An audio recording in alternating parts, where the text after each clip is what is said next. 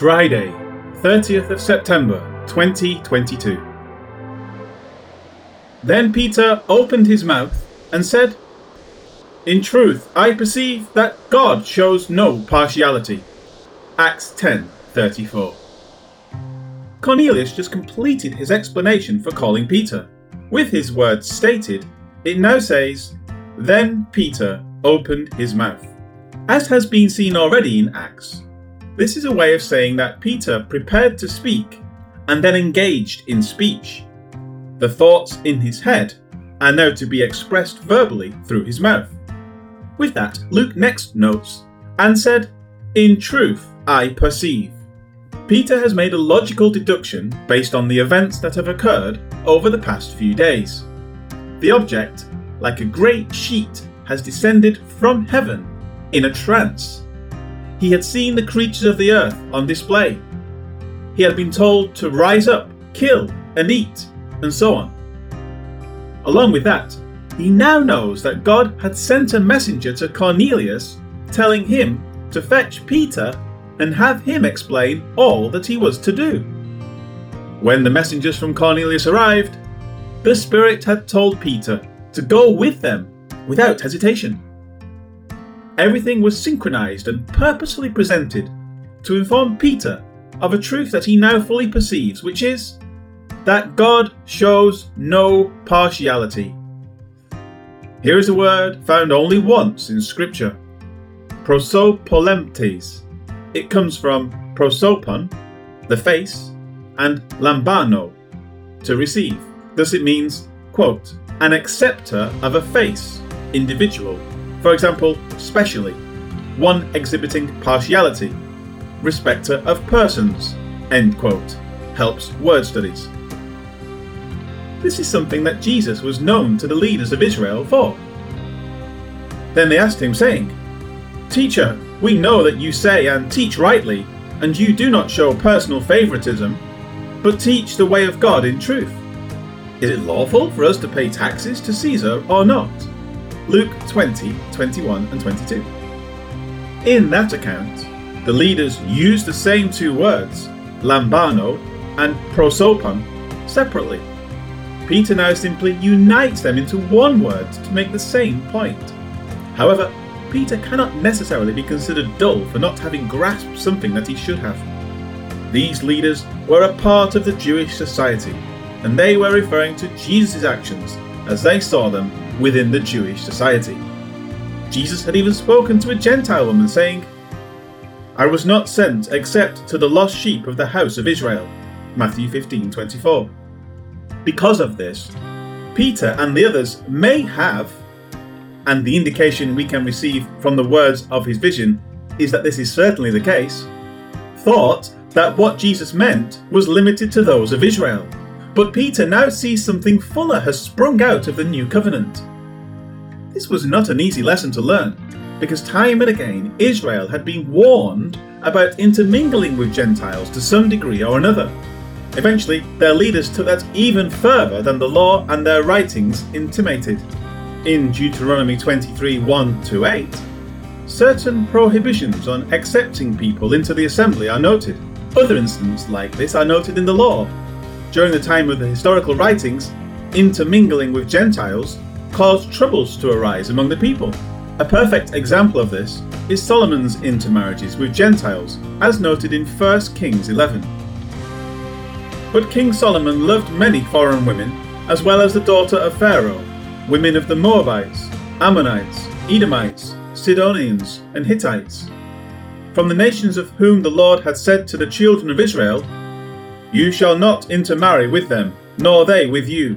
Surely they will turn away your hearts after their gods." Solomon clung to these in love, and he had 700 wives, princesses, and 300 concubines. And his wives turned away his heart.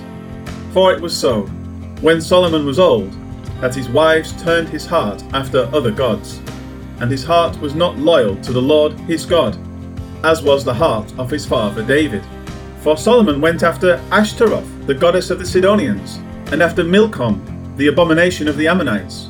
Solomon did evil in the sight of the Lord, and did not fully follow the Lord, as did his father David.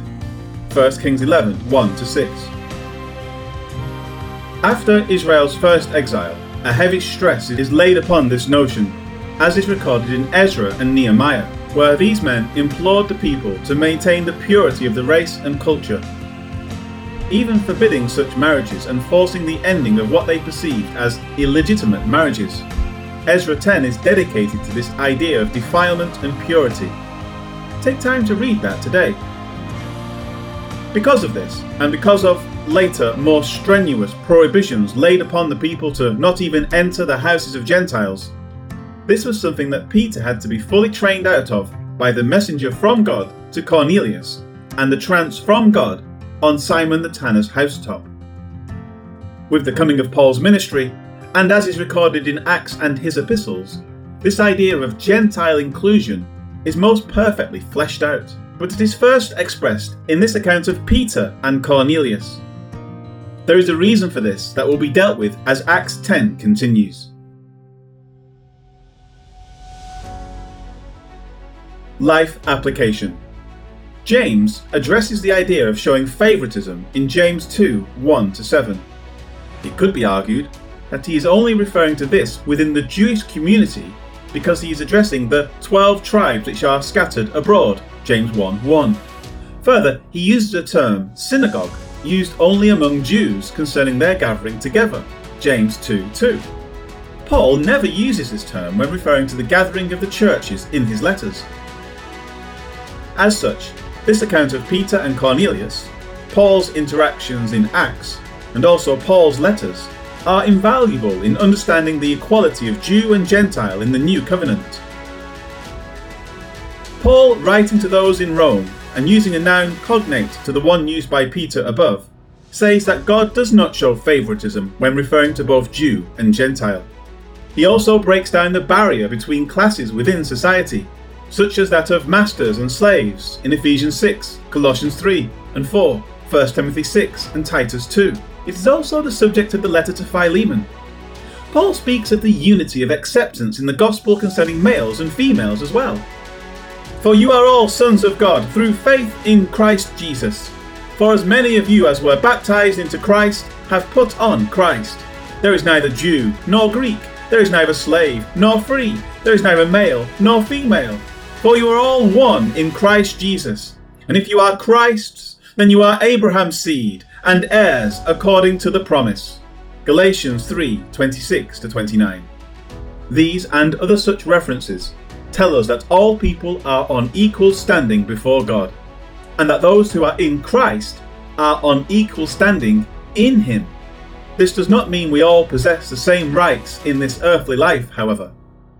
By Paul noting that slaves are to heed their masters, it implies that there are slaves. By noting the physical differences between men and women, and the cultural differences between Jew and Gentile, Galatians 3:28, it means they are different, even if no distinction in Christ exists. Because of that, when Paul says elsewhere that women are not to teach or have authority over men, it is because of these differences. Thus, there is no contradiction in Paul's words. Think about these things, and remember that God's word has defined the Christian parameters for our earthly lives. For our eternal position in Christ, He has accepted all as being on the same level. Any and all are open to receiving the gospel and being saved by the precious blood of Christ. Thank God for Jesus Christ.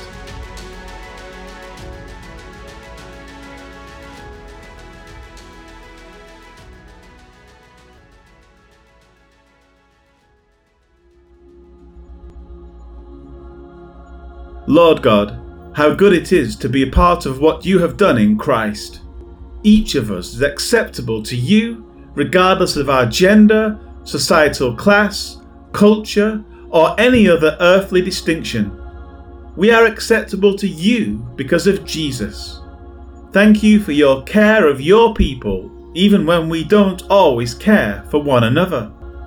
Help us to drop all such things and be willing to share the message with all we encounter. Amen.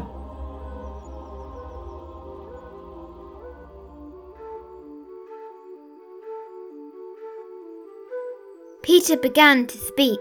I really understand now that to God every person is the same. Acts 10 verse 34.